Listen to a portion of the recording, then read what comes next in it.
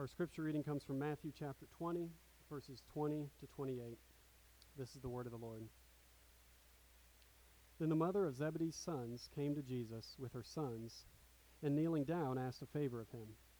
"What is it you want?" he asked. She said, "Grant that one of these two sons of mine may sit at your right and the other at your left in your kingdom."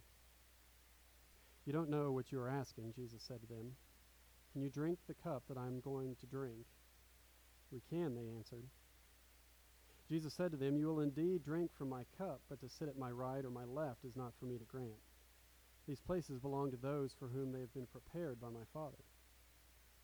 When the 10 heard about this, they were indignant with the two brothers. Jesus called them together and said, "You know that the rulers of the Gentiles lord it over them, and their high officials exercise authority over them. Not so with you. Instead, whoever wants to be great among you must be your servant, and whoever wants to be first must be your slave, just as the Son of Man did not come to be served, but to serve, and to give his life as a ransom for many." This is the word of the Lord.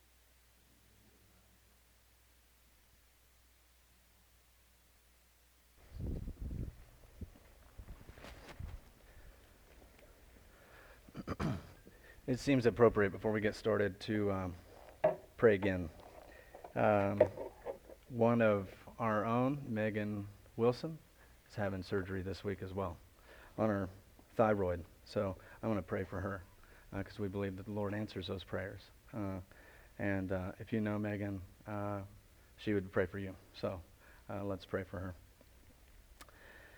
Heavenly Father, we're so dependent on you for everything, for life and breath and warmth, for food, and for our health especially. And we're grateful that we have good medicine available to us here where we live. I pray that you would steady the hands of Megan's surgeons on Tuesday. Would you steady her nerves for John's anxieties as his wife goes under the knife, and for their children to see their mom go through a difficult time, and there's some uncertainties. I know that there's some excitement and there's hope, and there's a whole mixture of emotions that are happening, and be with their little ones, that they would be able to have faith that you're going to take care of their parents. And we're so grateful for the Wilsons and what they mean to us, and we know that you're going to care for them regardless. And we pray that you would bring her through this as a ministry to those that will tend to her in the hospital, as a ministry to us. Pray that we would help her and that help serve them this week and in the coming weeks as she recovers. We pray that this whole process would bring glory to Jesus, your Son and our Savior. It's in his name we pray. Amen. Well, good morning. We're in a series. It doesn't seem like we're in a series because we just started it and we had snow and ice and stuff like that. But we're in a series called the Subversive Kingdom, and we're challenging ourselves in this series to see how the kingdom of this world is kind of upended, turned upside down by the kingdom of Christ. And we're asking ourselves questions like, who is Jesus? What did he come to do? How do we live as his disciples?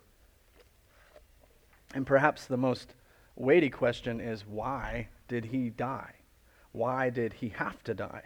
And Matthew locks in on this question here in this chapter, in this text that we read this morning. And I think it's perfect for us because I don't think we get a clearer explanation of Jesus's reason for having to die than in the passage we just read. And this answer of why he had to die speaks to each and every person who's ever lived, and obviously that includes all of us in here, because the answer gives us not, Jesus didn't have to die as some sort of tragic accident. He got ground up in the wheels of the Roman government, or he didn't have to die so that he could be some model example for humility and how to serve others. What Matthew wants us to see is that Jesus' death addresses each one of us at the point of our deepest need. The point of our deepest need. And we see in this text this morning three things, and hopefully you'll be able to remember these. You see the desire for greatness, you see the definition of greatness, and you see the demonstration of greatness. So let's jump into the text. I want to back up just a little bit. I'm going to read verses 17, 18, and 19 right before our reading, just to give us some context. It says this in verse 17. Now Jesus was going up to Jerusalem. On the way, he took the 12 aside and said to them, "We are going up to Jerusalem, and the Son of Man will be delivered over to the chief priests and the teachers of the law. And they will condemn him to death and will hand him over to the Gentiles to be mocked and flogged and crucified. On the third day, he will be raised to life." And Matthew wants to highlight Jerusalem for us because that's where he's headed. That's where Jesus is headed. That's where he's going. He's going to go suffer. He's going to go be crucified. And that's Jesus' mission. That's the core reason why he came, was to make it to the cross. And this is the third time in Matthew's gospel that Jesus predicts his death for his disciples. They didn't get it the first time. Second time he gave them some more information. Third time he gives this shocking, clear prediction of what's actually going to happen to him when he gets to Jerusalem. And we have sort of an equally shocking response from the disciples in response to this manifestation of pride that comes from Jesus' closest friends and actually some of his family members, James and John. And this is where we see the desire for greatness. Look again with me in verse 20. Then the mother of Zebedee's sons came to Jesus with her sons and, kneeling down, asked a favor of him. "What is it you want?" he asked. She said, "Grant that one of these two sons of mine may sit at your right and the other at your left in your kingdom." As I've been meditating on these verses and the request that James and John's mom bring to Jesus, it just brought up a bunch of memories of seating assignments and how stressful seating assignments can be. Where we sit has a strange way of causing anxiety in us. I don't know if you feel that way when you walk in here, but maybe you can remember when you were in school and you walk into a new classroom, or especially the cafeteria or the bus. Finding a seat matters so much to so many people. And it's, maybe you're boarding a Southwest Airlines plane and there's not assigned seating. And so it's anxiety and it's, where am I going to sit? Where's the best spot? And especially weddings, ceremonies and receptions, right? Where you sit matters, because how close you are to the bride and the groom kind of determines how important you are to the bride and the groom. If you're tucked back in the corner, then you know where you stand, right? So, or where you sit, actually. So James and John are wondering, who gets the best seats in the kingdom? Modern day translation, they want Jesus to tell everybody that they're his favorite. They desire to be seen as great. And interestingly, this is the only place where James and John appear not with Peter. If you're familiar with the Gospels, James and John are always with Peter. Peter, James, and John. Peter, James, and John. They're kind of like the inner circle of Jesus. They're the squad within the squad. And they're always together. But it was just a couple weeks ago we went through the passage where Jesus is rebuking Peter. And he says, "Get behind me, Satan." And I think James and John, good friends that they are to Peter, recognize, hey, this is our opportunity. We can get ahead because not only is Peter just got rebuked, but we're family. We're cousins to Jesus. And now's our opportunity. This is our chance. How are we going to do this? We'll send in mom, right? Because let's be honest, who is going to refuse a mother's request? That's Jesus' aunt is coming up to saying, hey, will you let your cousins be right and left in your kingdom, first and second chair? You'll never meet a mom who thinks she has an ugly kid. No mom thinks she has an ugly kid. Every mom thinks their kid is special. And in our better moments, my wife and I look at each other and we're like, man, aren't our kids special? They're not just special, though. They're like especially special among all the special kids. But look at our kids. They're especially. And I wouldn't think you were a good parent if you didn't think that about your own. But you also wouldn't be a good parent if you didn't think your kid wasn't a horrible sinner in need of a Savior, no matter how old they are. And we're learning that lesson as well. Our kids aren't just especially special. They're especially sinful. But here's the thing. The mother goes to Jesus, and he doesn't even address James and John's mom. He goes right past them. He goes to the boys who are probably behind her back because Jesus knows that their motive in sending their mother isn't so that they can be close to Jesus for all eternity. It's not about intimacy with the master. They just want to look good in front of other people. And Jesus is going to get them there. They desired significance. They desired greatness in the eyes of others. They desired to be magnified in Jesus' kingdom. And this was their moment, sort of, to grab the spotlight and act in their own self-interest. And Jesus says to them, "You don't know what you are asking. Can you drink the cup I am going to drink?" "Yep, we can," they said. It's in that reply. I'm just struck this week by just how subtle and pervasive the satanic impulse is, even within Jesus' own closest friends and family and disciples. Again, 2 weeks ago, we saw Peter try to get Jesus around the cross, try to avoid the cross. "Jesus, we're never going to let that happen to you." And Jesus says, "Get behind me, Satan." And then he says, "You are a stumbling block to me, Peter. You do not have in mind the concerns of God, but merely human concerns." And James and John are doing the same thing. 2 chapters later, same thing. They're tripped up by merely human concerns. They just couch it in sort of more religious lingo, and it's a satanic impulse that's deeply embedded in all of us. In our sin, we all desire to be magnified apart from Christ rather than crucified with Christ.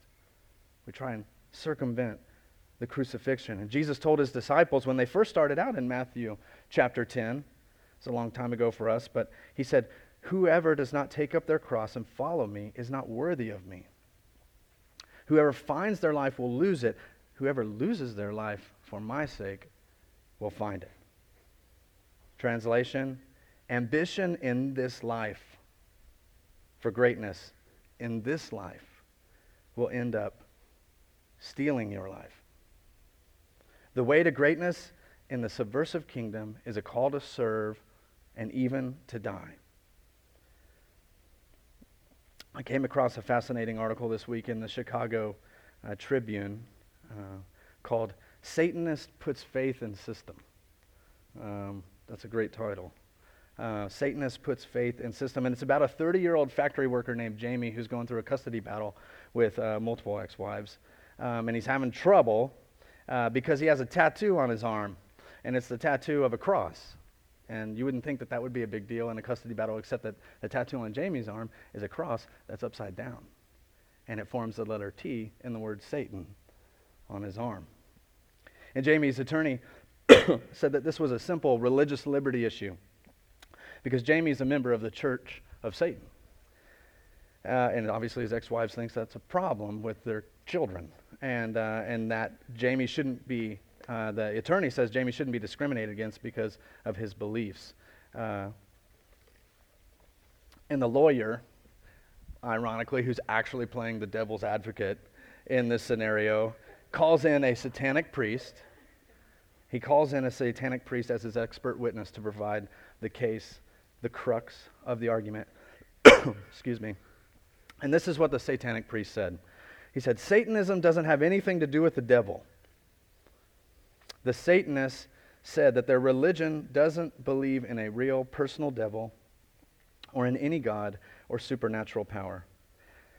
The priest said, "Satanism instead worships the ego, the power of the self. That's what the upside-down cross is about, the turning on its head of the Christian values of humility, meekness, and servitude.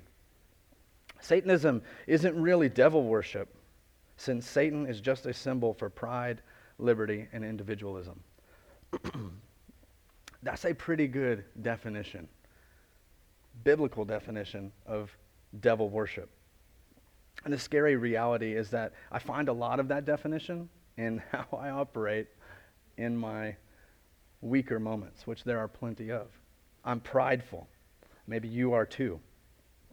We all bear a sinful tendency toward pride and to exalt ourselves, and that's going to express itself in different ways and where we live and our levels of maturity, how old we are, and all of that. But we all crave that power that comes with self-exaltation. Look at verse 24. It says, when the 10 heard about this, that James and John had approached Jesus and asked this question, they were indignant with the two brothers. Remember when you were little and someone called shotgun before you did? Remember how ticked you were? How indignant you felt? Like, that's my spot, man. You just assumed it. You're indignant.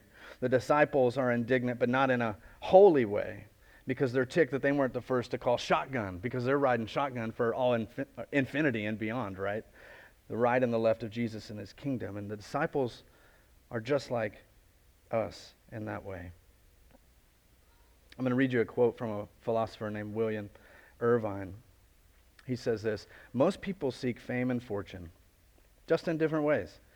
If universal fame eludes them, they seek regional fame, local renown, popularity within their social circle, or distinction among their colleagues, right? You're the assistant to the assistant regional manager sort of thing. Likewise, if they can't amass a fortune in absolute terms, they seek relative affluence. They want to be materially better off than their coworkers, neighbors, relatives, and friends. I don't know if you've felt that way before, but I certainly think that that is true. For some of us, self-exaltation is as obvious as standing in front of a mirror thinking, I'm the best, I'm the prettiest, I'm the strongest, whatever, I'm the fittest. For others of us, greatness kind of looks like pursuing a career in, pick your poison, selling cars, dental hygiene, to the detriment of others. Think of the middle-aged dad in high school who just puts all this pressure on his son to be the athlete, and he's driving his son because it's his own dashed hopes and it's his own ego that's really fueling sort of the mistreatment of his son. Or the woman who puts all this pressure and just comes in and takes over the wedding planning process for her daughter to sort of recapture the romance that she wished she still had. Whatever it is, pride and status seeking, we can come up with tons of ways. It hits home. And it kills community. You see, the relationship between the disciples is fractured. They come in and they're upset. It binds us up. It turns us inward, and it turns us against each other. And that's the essence of sin. It's hard to look at. But it's also the essence of all the problems in the world. And Jesus, in his gentleness, he sees that this competition between the disciples to determine who is the greatest is tearing them apart. And so he calls them together, and he hits the reset button, and he redefines greatness in their minds. Look at verses 25 through 27. The disciples have this desire for greatness, and we all share that desire to be great. And Jesus defines it properly in verses 25, 6, and 7. He's gentle, he's patient, he's humble.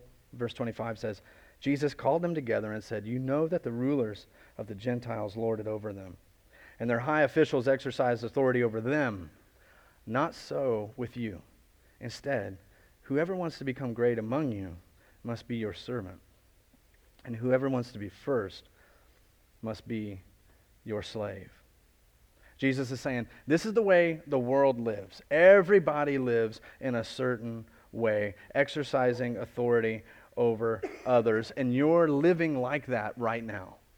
Don't live that way. This is not to be that way with us. And he teaches them, if you want to be great, you want to be at the top, you want to be at the place of preeminence, then I'm going to teach you how to do that, he says in verse 27. Whoever wants to be great among you must be your servant, and whoever would be first among you must be the slave of all.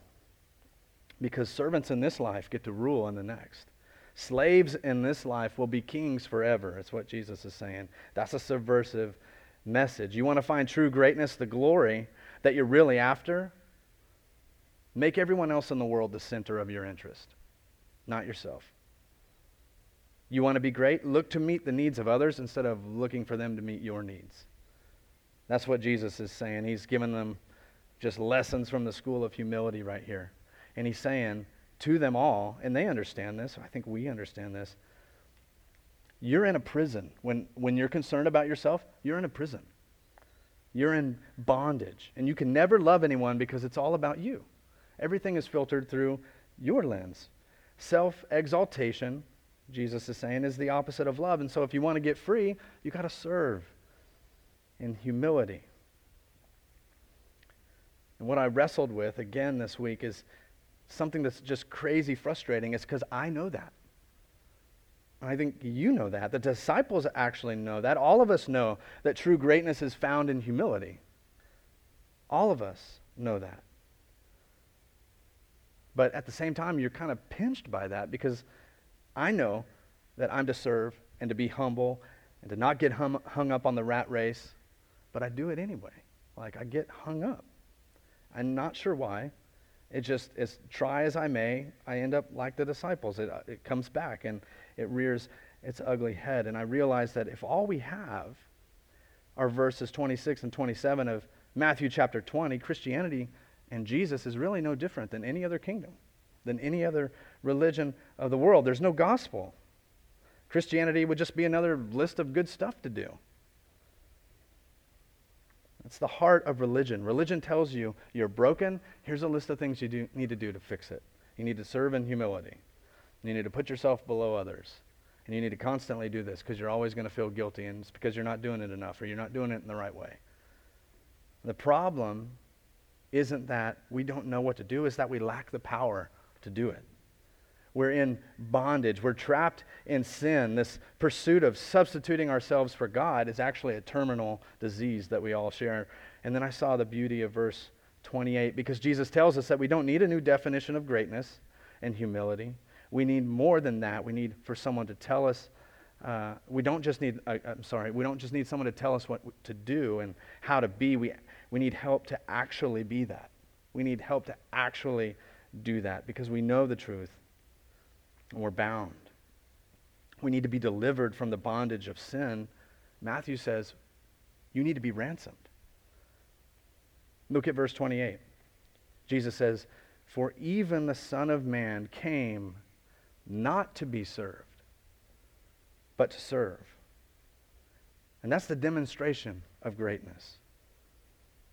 The Son of Man, the Messiah, came to serve. I mean, that is hard to wrap my mind around. The Son of Man, the Son of God, came to serve. And here's the way he came to serve. He came to give his life as a ransom for many. Following Jesus isn't about doing great things for Jesus. Following Jesus is about learning how to be served by Jesus. And that's not easy. That's the heart of Christianity. Learning to be served by Jesus. This is what sets Jesus apart from Muhammad, from Buddha, from Confucius, from anything else. Our God does not need our service, nor is he glorified by hirelings who are, hired to help him out. He is so full and so self-sufficient, so overflowing in power and love and joy that he glorifies himself by serving us. He does this by taking on human nature, seeking us out, telling us that I didn't come so that you could serve me. I came to be your servant. And Jesus is telling his disciples, I want to serve you. In the first century, in the ancient world, the word ransom meant to buy someone's freedom. I mean, we kind of understand how that works. If someone is bound, is kidnapped, then there's a ransom that is often asked for to be paid so that that person can be freed to a new, kinder master. So if you paid someone's ransom, you bought their freedom. And when you do that by bringing a substitute of equal value, you bring in something that's worth what they're saying the prisoner or the slave is worth. And it's often translated redeem.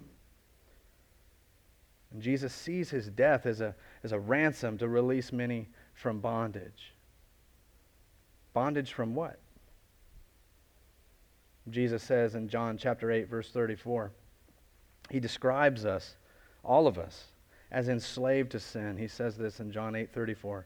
Truly, truly, I say to you, everyone who commits sin is the slave to sin. Now, Jesus doesn't see us occasionally sinning. I'm not someone who occasionally sins. I'm under the power of sin. It has me in bondage. We are slaves of sin, and we need to be ransomed, Matthew says, from its power. And that's exactly what Jesus came to do. Ransom many from the guilt and power of sin and the penalty of death and hell. Christ died to save sinners, right? That's why we're here. Romans chapter 5. Let me just read this for you. It says, God demonstrates his love for us in this, that while we were still sinners, Christ died for us. Since we have now been justified by his blood, how much more shall we be saved from God's wrath through him? For if while we were still God's enemies, we were reconciled to him through the death of his Son, how much more, having been reconciled, shall we be saved through his life? That's the beauty of Jesus' message. That's the heart of the gospel. The Son of Man did not come to be served, but to serve, and to give his life as a ransom for many. Jesus isn't after slave labor. He doesn't need it. He came in search of those who would be his friends. He said, greater love has no man than this, and he laid down his life for his friends. He came in search of those who would trust him to serve them. He's after friends. Do you trust Jesus to serve you? Are you willing to humble yourself and let Jesus serve you? Are you a friend of Jesus? And I just want to ask the question, so what difference does it make? What difference does this make for us this morning? And I want to say this, Jesus' ransom of us as sinners does two things. It gives us a new identity, and it gives us a new mission. It gives us a new identity as those who are serving not to receive honor and glory for ourselves, but we serve out of the overflow of Jesus' kindness and love for me. When you see that Jesus is ransomed for you to bring you into his family, you're serving out of an identity of Jesus as my brother, the one who accepts me and loves me and knows me deeper than I even know myself. And I don't have any reason to exalt myself. What reason could I possibly come up with that would be worthy for that? That's the new identity. And the new mission plays itself out in your love for your neighbor. Jesus says, in my kingdom, you're going to deal with cups, one pastor said. And it's a great way to put it. Jesus says, in my kingdom, you're going to deal with cups. I took the big cup, so you can take the little cups of ingratitude and inconsiderateness and suffering and all of the things that we think are big in this life, and you can serve others in the midst of ingratitude and inconsiderateness and suffering. There are mothers here with small children. I've got nothing to offer you. I just want to give you props. Like, you serve in the midst of inconsiderate, ingrateful, and there's a lot of suffering. And I just want to say, Jesus hears you, and he's with you, and he took that big cup so that you can serve in the midst of that. Jesus didn't say, I'm taking the cup for these people over here, meaning James and John and all those doofuses that don't understand why I'm coming. I've told him 3 times. He could have, but he didn't. He served them. He died for them. They fell asleep while he's in the middle of being betrayed. And what does he say to them? He doesn't come back and rebuke them. He compliments them. He says, the spirit is willing, but the flesh is weak. He finds a reason to compliment them, even though, in the midst of his betrayal, while they're supposed to be praying for him, they couldn't even do that. Jesus died for stubborn people. I have to think that James and John and their mom were stubborn people. And Jesus died for them. Are there stubborn people in your life? Probably.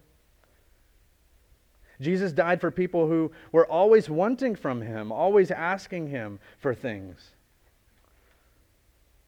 Are there people in your life who are always taking and not wanting to give back or unable to give back? Jesus died for them. He came to serve those people. Jesus died for people who, again, slept through the hour of his greatest need. Are there people around you who you are mad at because they're not noticing how important you are to their well-being? They're not noticing your needs, and so you take it personal. Jesus positioned himself as a servant even to those who fell asleep in the hour of his greatest need. Are you positioning yourself as a servant to them? And all I want to say is, let's look to Jesus. Let's look at what he did for us. Let's draw from the resources that come from the cross.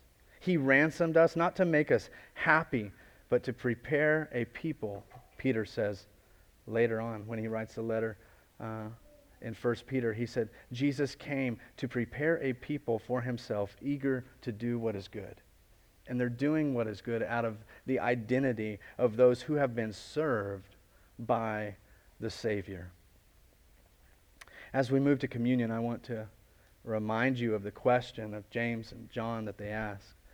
They say, hey, Jesus, when we come into your glory, can we sit on your right and your left? And in your Bible, if you turned over a few pages to chapter 27, it narrates this scene of the crucifixion of Jesus, which we celebrate every week. We see everything happen right here in chapter 27 that Jesus predicted in chapter 20. Just as he described, he's delivered over, he's condemned, he's mocked, he's humiliated. And then we get to verse 38, and he's crucified. And what Matthew wants us to see is that this is the moment of glory for Jesus. What looks like humiliation in the eyes of the world is actually glory. He came to ransom us. And in verse 38 of chapter 28, we see two thieves on his right and on his left. Verse 38 says, then two robbers were crucified with him, one on the right and one on the left.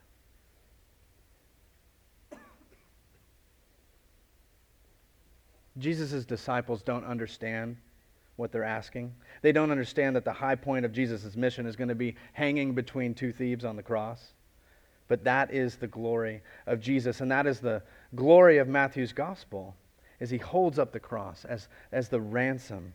Jesus is the ransom for us. Only Jesus can drink the cup of God's wrath that we deserve so that we could enter his kingdom as brothers and sisters. So as we come to communion, I just want to reflect on that. Invite you to reflect on the one who stood in your place, who came to ransom you, to redeem you, to pay the penalty for your sin. He didn't just come to tell you to be nicer or to serve more or to be more humble. He came to stand in your place, to be your ransom.